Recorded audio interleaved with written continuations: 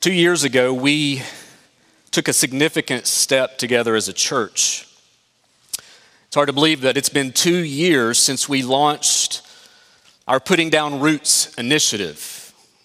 For those of you who are new to us, Putting Down Roots is a 3-year initiative calling us to give generously and to commit to a process that would ultimately position us well for present ministry and future growth.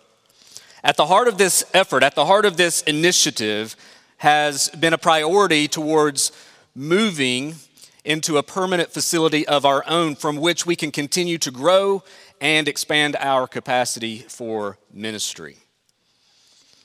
And just last week, our trustees signed a building contract that gets us one step closer to seeing that become a reality. Lord willing, we will begin to see, even as early as June sometime, dirt begin to move and things begin to continue to move forward. We're excited about that. During this campaign, Putting Down Roots, we've asked for 100% involvement from our members to invest in this moment above and beyond what you normally give. And brothers and sisters, you've answered that call. 2 years ago, during our Commitment Sunday, you committed to giving $1.3 million over 3 years. And as of today, 2 years into this, we've received about 71% of that, $920,000 in 2 years, above and beyond your regular giving. We've not asked for outside help, you have given sacrificially and generously almost $1 million. And we have a year to go. We're encouraged. Tack on a pandemic on top of that, right? You've continued to show yourself invested and faithful, and we're thankful for each and every one of you. Some of you have come to us along the way and have jumped on this moving train even in the recent year or last couple of years, or even as recently as the last few months. And we are encouraged by you being with us and joining in putting down roots together with us as a congregation. There's still some steps to be taken, but we're excited about all that's before us, even this coming year. And I just want to encourage you, don't let up. Now's not the time to say, okay, we've done good enough. No, keep giving. We need you to certainly continue to fulfill those commitments. And even if you're able to do so sooner than later, some of you may be in that position. We would encourage you to do that. If not, we realize that many of us are not able to do that, and certainly just be able to fulfill your commitment any way that the Lord will provide and lead you. But even more than a building, Putting Down Roots has been a call to us, an exhortation to us to remain faithful to what the Lord has called us to be and do as His disciples, to make disciples, to advance the gospel in this community. This campaign has really been about a call for us to say, we're putting down roots in this community as a church family because we believe we have the greatest news in the world. We're putting down roots in this community because the gospel has taken root in us. And we want to see those roots grow far and wide in order to see other lives transformed by the gospel.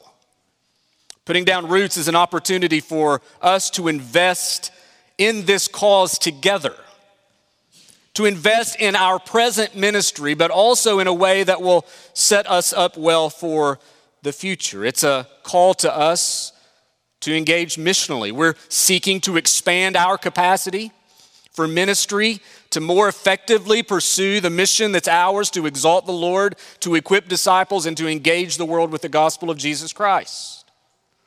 It's a call for us practically, as we think about putting down roots, to see a facility of our own as a tool that will house many of our weekly ministries in a permanent location so that we can continue to grow and maximize the impact of our ministries. An expanded space for worship, dedicated space weekly to serve our families, our children, our adults, opportunities to invest in each other and in this community.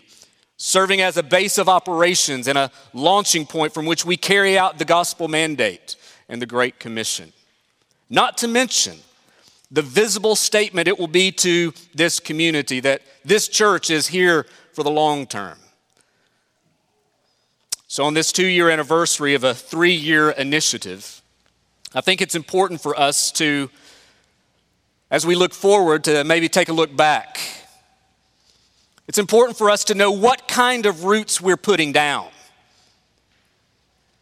What is Redeeming Grace Baptist Church? And why is it so important that we should be a permanent, visible place in this community? That's what we want to take a look at today from Acts chapter 2. So if you will, let's look at Acts chapter 2, and we're going to be looking at verses 42 through 47 together this morning. Acts chapter 2, I want to begin reading in verse 42. We read, "And they devoted themselves to the apostles' teaching and the fellowship, to the breaking of bread and the prayers. And all came upon every soul, and many wonders and signs were being done through the apostles. And all who believed were together and had all things in common. And they were selling their possessions and belongings and distributing the proceeds to all as any had need. And day by day, attending the temple together and breaking bread in their homes, they received their food with glad and generous hearts, praising God and having favor with all the people. And the Lord added to their number day by day those who were being saved." Let's pray together. Father, we thank you for your word. We ask now that you would give us understanding of it. Help us to hear from you. Father, may you continue to build and grow your church here at Redeeming Grace in a way that reflects what we see in Scripture. So, Lord, would you speak to us today and change us by your grace? We pray this in Jesus' name. Amen. As I said, I think it's important for us to understand our calling as a church, our character as a church, what it is that comprises Redeeming Grace Baptist Church, what kind of roots. We're talking about putting down roots. Well, what kind of roots are we putting down? It's important that we understand that. It's important that we be reminded that it's these very things that are compelling us forward as we think about the work that God has called us to do. We know that the church is ultimately not a building. We're not building a church. God builds his church. We know that the church is comprised of God's people. And yet we know that building a facility is of great benefit and added value to what we do. And we know that having a tool like this will certainly be a blessing in so many ways. As we think through Acts chapter 2 this morning, I want to walk through this text as we take a look at the early church. I think it's important for us to learn, to understand the early church, to understand what God was doing as he formed these early believers, as he brought them together in community. And I want to walk through this passage today with 6 observations about the early church in Jerusalem that I think should inform and shape the local church today. Now, there's a lot of differences practically and culturally that obviously we experience, but I think as we look into this, you can look at Acts 2, 42 through 47, and these things ought to be true of every church. This is not just some special church. This is the church. This is what God builds. This is how he's designed us to be. And this should be applicable to any church, no matter where it is found. So as we walk through these 6 observations that ought to characterize the church, I pray that they would be an encouragement to you and a reminder to us, individually and corporately, of what we're to be about, what kind of roots we're putting down in this community. So let's walk through these 6 observations together. First of all, we see of the early church and what we're called to be, that it's a community rooted in truth. A community rooted in the truth. You notice it says in verse 42, "And they devoted themselves to the apostles' teaching and the fellowship, the breaking of bread and prayers." When you look back to the early church, there was no mistake as to what served as the foundation of who they were in their life together. The early church was not a group of religious people that simply brought various religious backgrounds as some kind of buffet of teachings to choose from. They came together through the gospel, and now their lives were being built on a specific authority. Doctrine, teaching was essential to their existence. It was foundational to who they were. The apostles' teaching, this teaching that was rooted in biblical revelation. The apostles had been taught by Jesus, and now they had been given authority to pass on this teaching to others, a teaching that was rooted in the Scriptures. It's this body of truth now comprised of Old and New Testament that's to be passed on to the church. The church is to be built on this authority. So biblical doctrine, biblical truth is the foundation of our existence. It's defining, it's informing, it's leading us together as a community.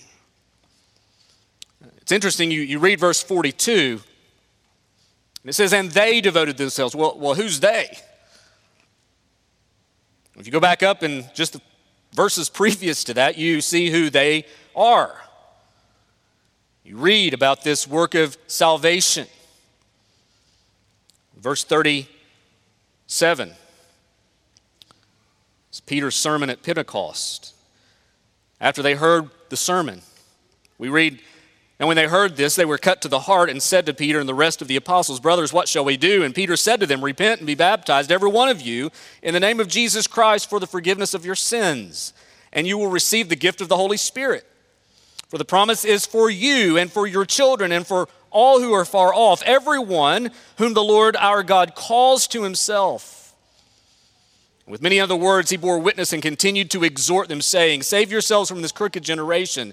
So those who received his word were baptized, and there were added that day about 3,000 souls. So this group of people that devoted themselves to the apostles' teaching were those who were called by God to inherit salvation by repenting of their sins and putting their hope in the truth of the gospel of Jesus Christ for the forgiveness of their sins. The early church, we're told here, grew in number that day. It went from about 120 to 3,000 there at Pentecost. A people brought from all kinds of backgrounds. And now they were one through the gospel, through the good news of Jesus Christ. And as a community, they were finding their unity was not based upon some kind of demographic. It was based upon the truth of the gospel. It was based upon the truth, the apostles' teaching. And it was that truth that would shape them. Oftentimes, we take a look at certain ministries and churches, and sometimes I think even tempted ourselves. Churches sometimes are tempted to elevate other unifying type things. And so you have ministries and churches that begin to be built upon certain kinds of things outside of doctrinal truth. When we think about the scripture, it was the gospel that brought all of these different kinds of people together. It was the truth through the apostles' teaching, the truth of God's word, biblical truth that was the foundation of the unifying thing that brought them together. So no matter their gender, no matter their occupation, no matter their ethnicity, no matter their socioeconomic standing, no matter where they stood politically, they were brought into this community together through the gospel built upon the truth. It's a community that is rooted in truth.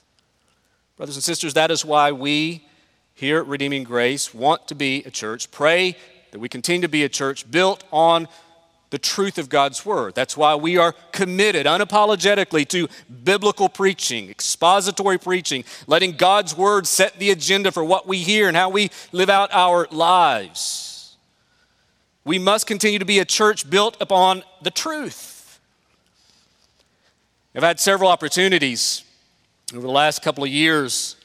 I'll take occasion to go out there on the field where we're eventually going to build, and I'll pray. And one of the things that I have prayed for several times over there is that would be a place, a piece of ground in this community from which God's people are fed generations to come, where God's people are fed with the life-sustaining truth of God's word, where that would be a place a piece of ground from which the gospel would be declared until Jesus comes again. That it would be a place from which the truth is communicated faithfully, lives are transformed, built up in Christ. Because we are built on the truth. Brothers and sisters, that is what we're called to be, a community that is rooted in the truth. You see that these early believers devoted themselves. It was not an occasional activity. They were devoted. They were committed to the apostles' teaching. Their lives were being built upon the truth. So we're called to be a community rooted in the truth. Number two, we're called to be a community intentional in fellowship. Luke, as he wrote the book of Acts, says they devoted themselves to the apostles' teaching and the fellowship. This idea of fellowship implying close relationships.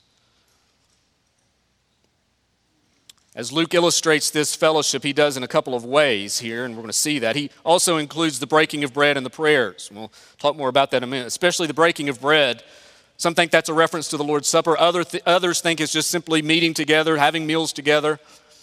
But either way, the idea of fellowship is implied here. It's communicated very clearly, the fellowship, the breaking of bread and the prayers.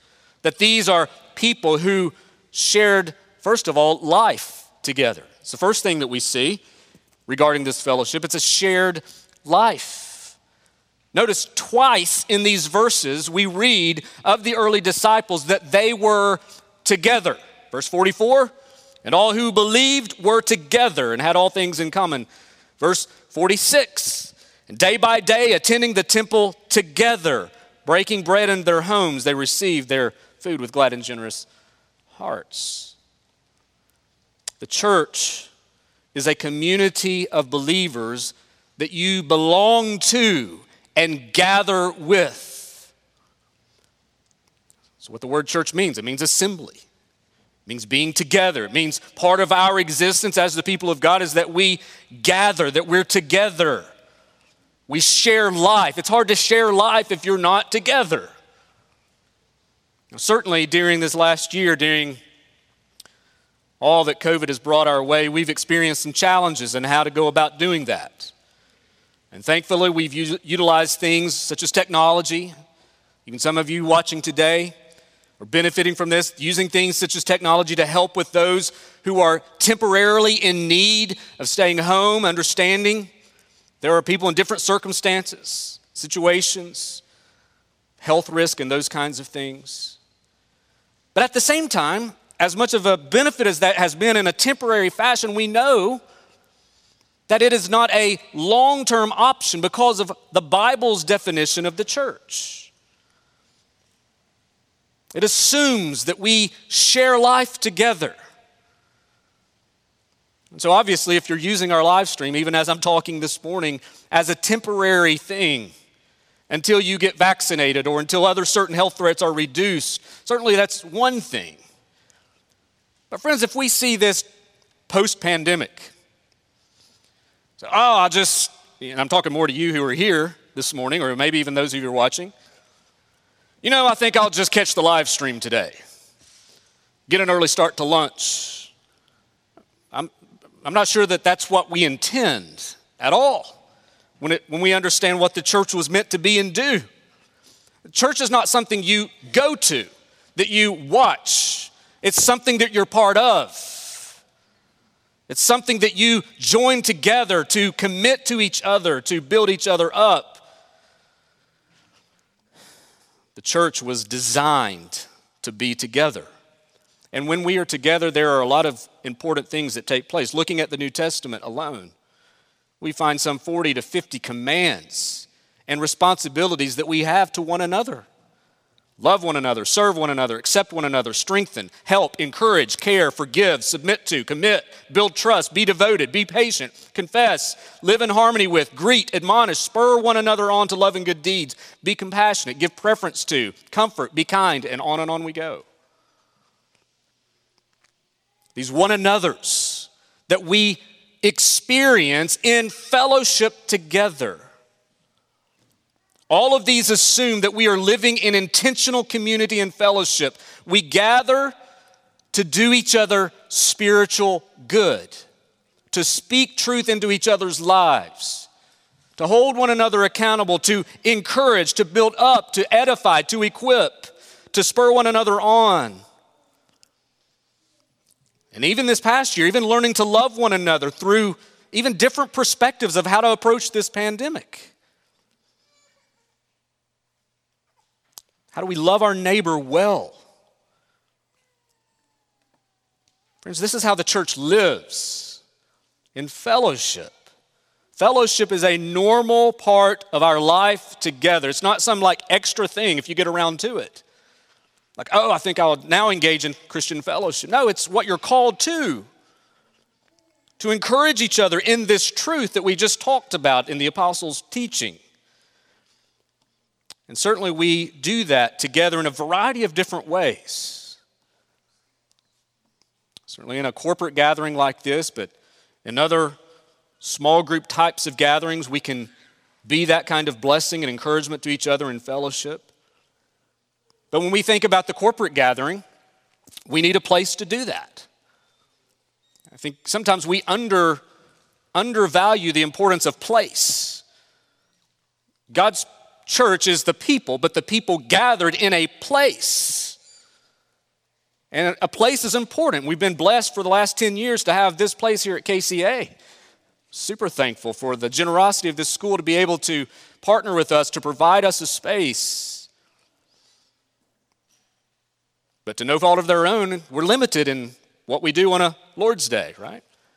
Sunday is what we have here, but to think of the opportunities and the potential beyond Sundays even, to have a place where we can fellowship, even down to the small details of a building plan. We have thought about fellowship, creating how we even designed the building so that there would be intentional spaces in the new building so that conversation and fellowship can be encouraged. Why is that foyer bigger than maybe what it should be or looks to be? Because of things like that. We've thought, how can we encourage and foster Christian fellowship? How can brothers and sisters remain and not be encouraged to get out of the building because there's not enough room? Because we believe in the value of Christian fellowship. Brothers and sisters, listen, if you come here on a Sunday, pandemic aside, let's pretend we're all here, and you come here and you sneak in late and you leave early, you're missing the biblical calling to be the church. That's not Christianity. You're attending an event with that kind of mentality. You're called to be encouraging to one another.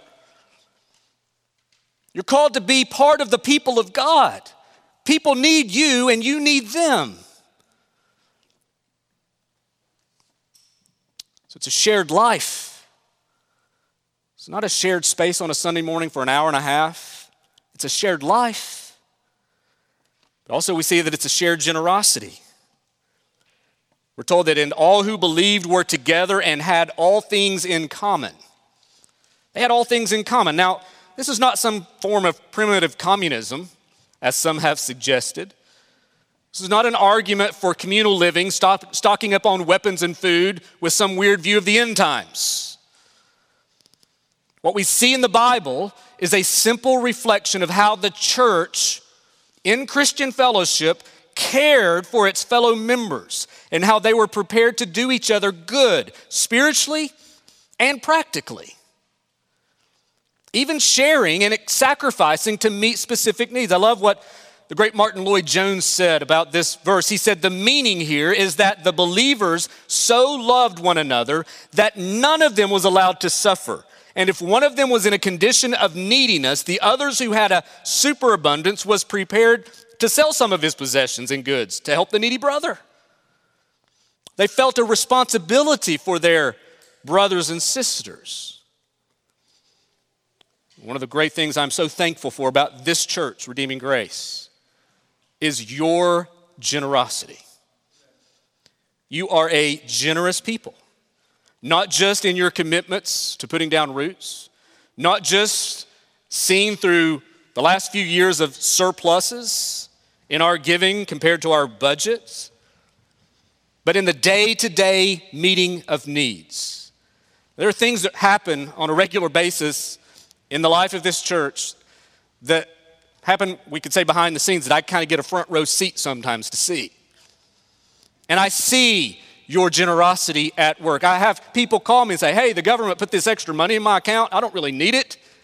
Does somebody in the church have a need? I'd love to give it to them. Or, hey, do you know of someone that's been really impacted by this pandemic? Do they need help? Just call me. Be glad to help out. This is pretty normal in the life of this church. We've even been blessed to be able to encourage other congregations as a corporate body together. These are things that we see happen regularly in the life of this church. I'm encouraged by that. I'm thankful for that. And we see that it's being demonstrated here in the early church. Understanding that the resources God has given us are not intended just to be spent on ourselves, but we're called to invest in kingdom purposes, to be a blessing to others. So it's a community that is built in fellowship, intentionally so. So notice that right out of the box, you have two things that are true of the church. You have gospel centrality, a church, a group of people from all kinds of backgrounds and all kinds of diversity that are brought together through the gospel, central to who they are, built upon the truth. So you have gospel centrality, but then you have gospel community. These are two things that are evident here in the early church and two things that ought to be evident of us. These are the kinds of roots we're talking about putting down. Number three, it's a community dependent in prayer. There's one thing that was true about these early believers. Certainly, many things. But they were a group that prayed a lot. Now the focus here to the breaking of bread and the prayers is a corporate context. Certainly I assume that many of them were involved in personal praying and private times of devotion to the Lord and prayer and Bible reading and those kinds of things. But here the focus is corporate. When they gathered at the temple or when they gathered in homes, they prioritized prayer. Now, occasionally, I will get a comment, not usually presented negatively, but almost comment that from people simply say, you know, one thing I've noticed, your prayers in your service are long. Now, they were relatively short this morning, but sometimes I'll get that comment. You know, I notice that y'all have long prayers. And I've never one time apologized for that. Or sought to adjust the prayer time. Oh man, I've had 3 people in the past 2 months say we pray a lot. Let's kind of reduce our prayer time. Not going to happen. Yes, we have long prayers. They could be longer. The reality is that we don't have enough extended corporate prayer times. The great Charles Spurgeon, in a sermon on prayer, was quoted as saying, "Let us pray is one of the most needful watchwords which I can suggest to Christian men and women." You know, brothers and sisters, we can do a lot of things as a church. We can have a successful capital campaign. We can build a church facility for our ministries to be housed in. We can have a really good discipleship structure. Equip classes on Sunday morning, home groups throughout the week. We can cultivate a thriving children's and youth ministry. We can do a lot of things and still be flatlined as a church. The Bible doesn't say the early church flourished because of dynamic programs or a thriving youth ministry or because it had home groups. It doesn't say that. But when the Bible speaks to the church growing and flourishing and thriving, the Word of God and prayer were always central. Friends, one of the best ways you can be an active participant in the life of Redeeming Grace Baptist Church, one of the best things you can do for the life, health, and mission of this church is to pray regularly for it and to pray regularly with it.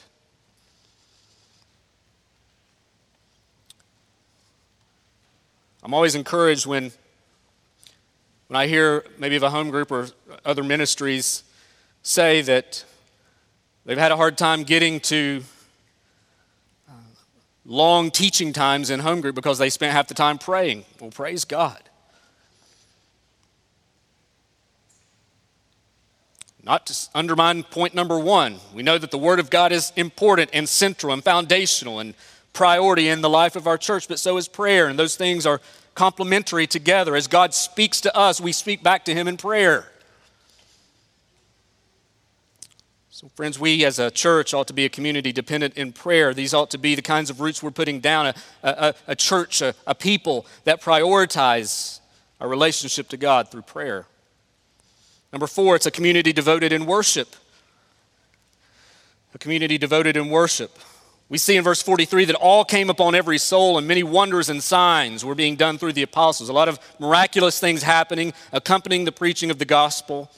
And this sense of God's holiness, this sense of God's presence overcame them. All came upon every soul.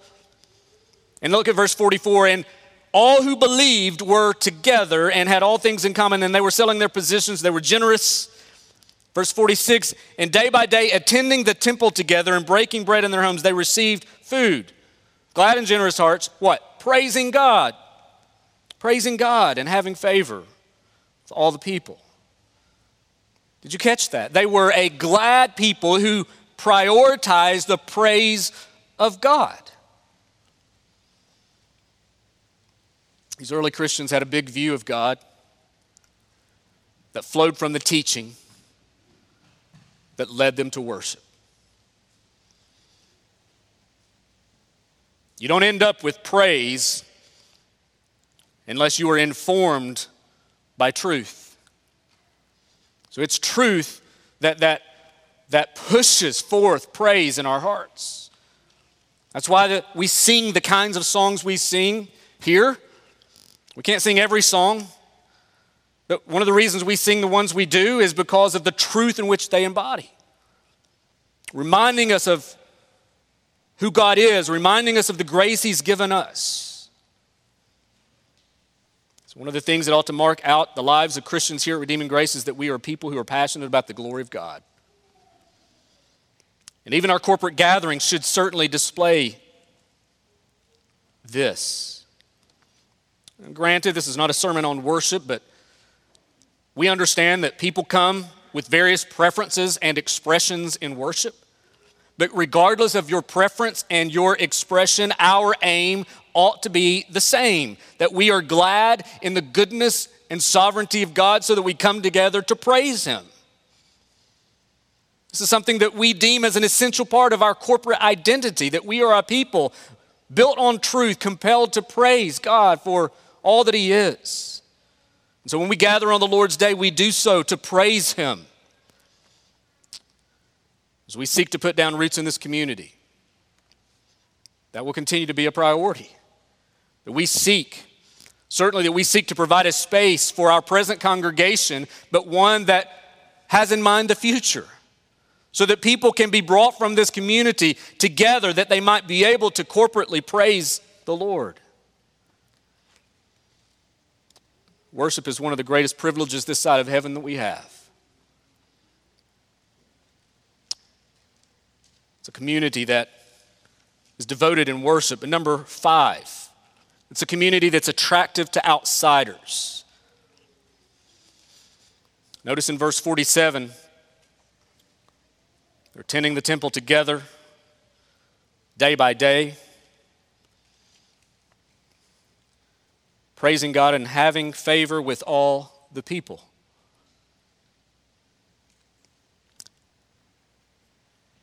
Whenever there is gospel centrality, and whenever there is a gospel community, there will be gospel impact. Whenever we live out the life that God has called us to be, the life that God has called us to as His people, in some strange way, it will be attractive. Too often, the church, generally speaking, not every church, but sometimes we see the church strive to be relevant and attractive to the world by downplaying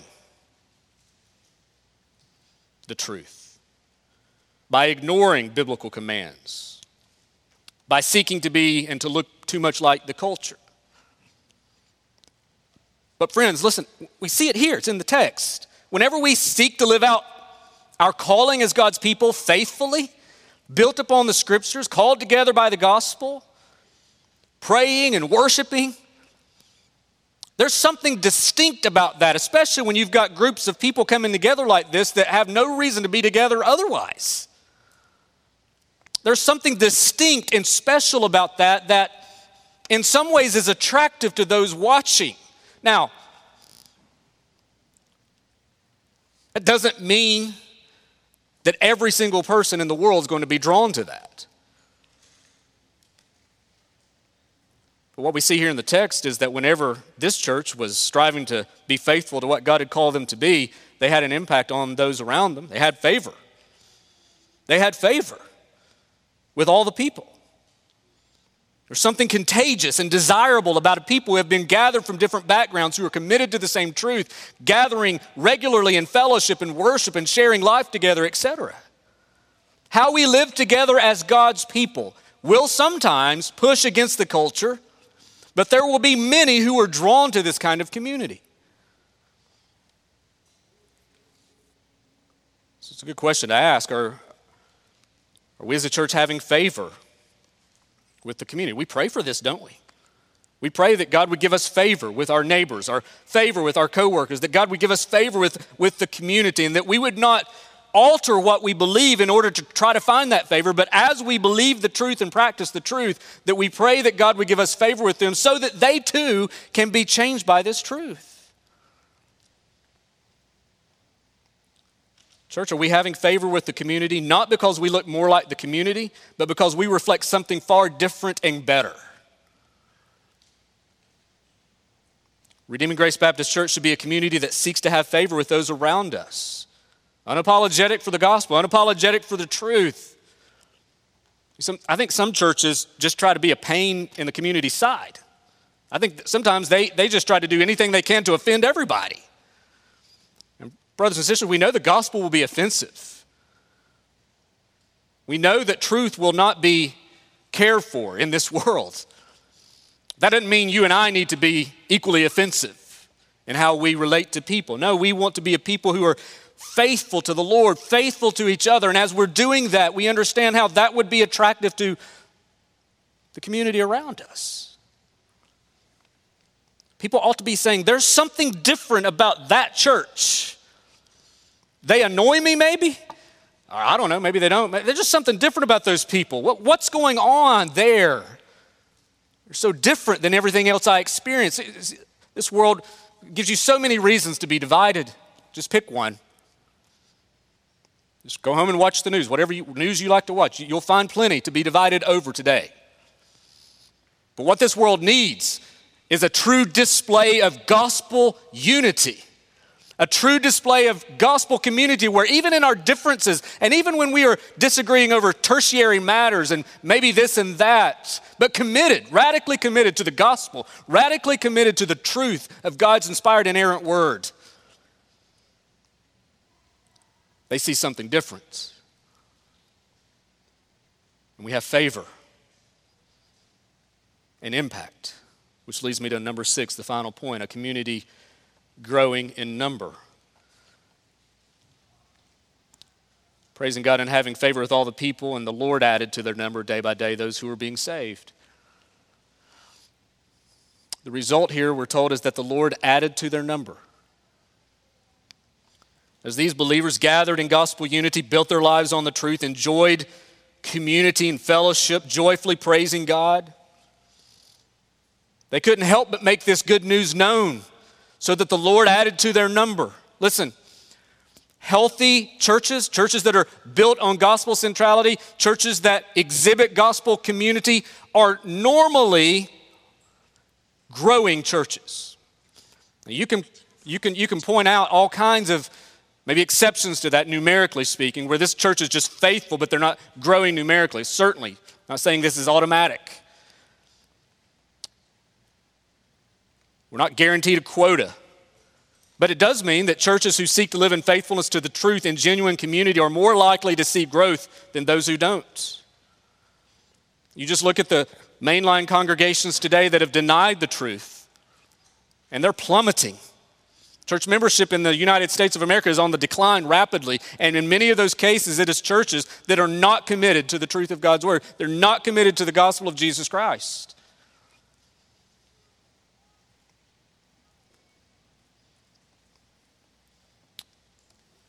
So as we strive to be a healthy congregation,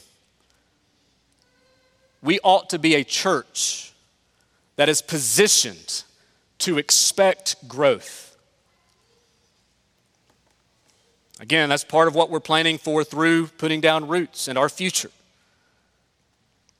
As we think about putting down roots, as we think about a future facility, yes, virtually every ministry in our church today will benefit from that facility. But it will also be a facility that prepares us for future growth. So when Christians move here, as many of you have done, Christians who want to grow in the gospel and are serious about the gospel, that want to grow in fellowship, that want to be a part of a community that prioritizes the truth, that gathers in joyful, God-centered worship and prayer and fellowship, they'll be looking for churches like ours, as many of you can give testimony to. But we also have a calling and the joyful privilege of proclaiming this good news to the people who are already here. Most of which are not following Jesus. Listen, there are not enough churches in this community alone to handle an ingathering of large numbers of people there's not enough Bible-centered, gospel-proclaiming churches to hold them all. And so what we want to do is we just want to try to build a facility where we can grow a little more, and then we'll plant and see multiplication continue to take place. We have a responsibility to steward the gospel to this community, expecting as we proclaim the gospel to lost people that God will add to our number. How, when, how many? I don't know. God's sovereign, not me. But it's God who adds to the number. And he does it through the preaching of God's word and through the preaching of the gospel and the proclaiming of the gospel. And as we're called to live out these truths of gospel centrality and gospel community, we're going to take the gospel to the community. We're going to expect to see God bless that in some way. It's his calling, of course. But we have to anticipate that. We should pray for and plan for future growth. And that's what we're doing. Because we know that, looking back at the early church even, we see the example of this church that was honoring the Lord through their obedience and faithfulness, and he added to their number those who were being saved. I was recently reading a blog by Tom Rainer on trends of church closures since the pandemic began. And in that article, Rainer estimated, pandemic aside, typically, there are somewhere around 8,000 churches in the United States that close each year, just for a variety of different reasons. So on average, 8,000 churches closing. But coming out of 2020 into the rest of 2021, some are estimating that number, because of this pandemic, to double. From 8,000 to some 16,000 or even more churches closing. I read that, and I read how hard it must be to see so many of these churches being uprooted and closing. But at the same time, I'm thankful that Redeeming Grace Baptist Church is not among them. As so many are being uprooted, we are seeking to put down roots because God is at work. We have a gospel to proclaim. We have a community to build. We have work to be done. And even through a pandemic, you've demonstrated a resolve to carry forth this mission. You've continued in generosity. Last year being our best giving year ever. Ever. I go to pastors' meetings and I feel bad sometimes because I don't have a sad story of how we're having to cut this or cut that. Our people are giving, and Seems like the impacts certainly here, for a variety of different reasons, aren't as big and drastic as in other locations, and that's part of God's providence. We're thankful for that.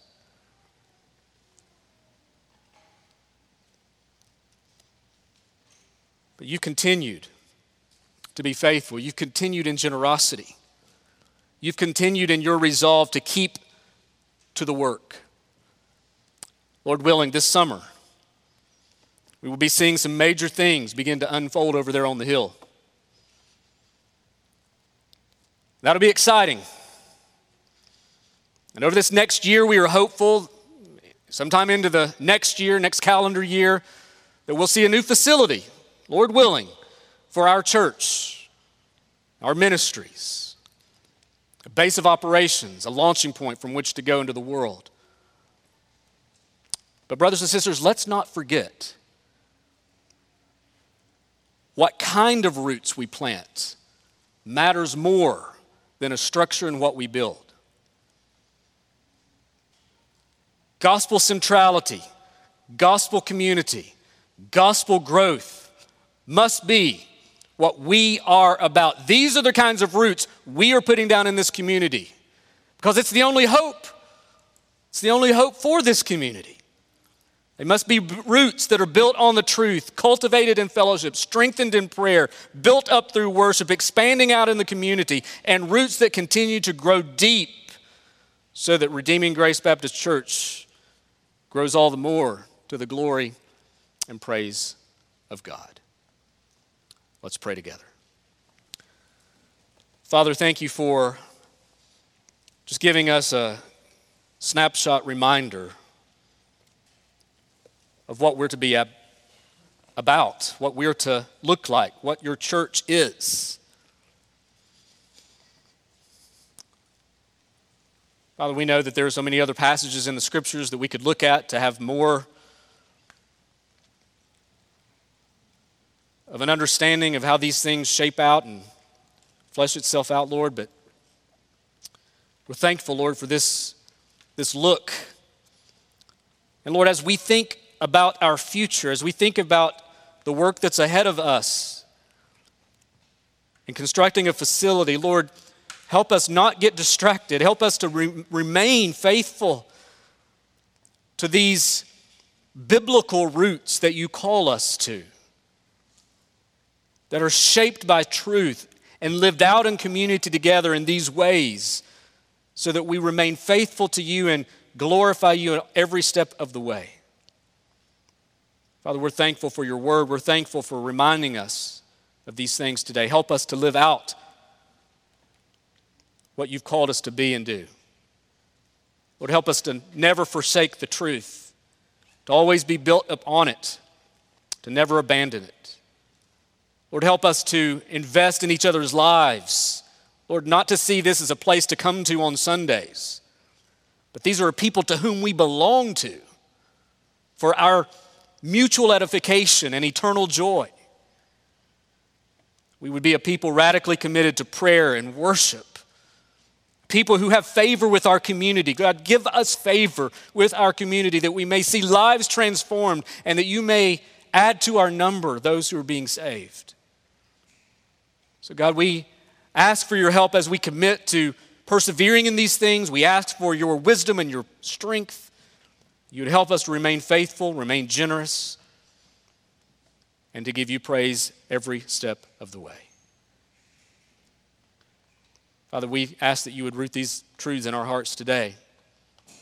That you help us to respond in faithful obedience to you for your praise and glory. We pray this all in Jesus' name. Amen.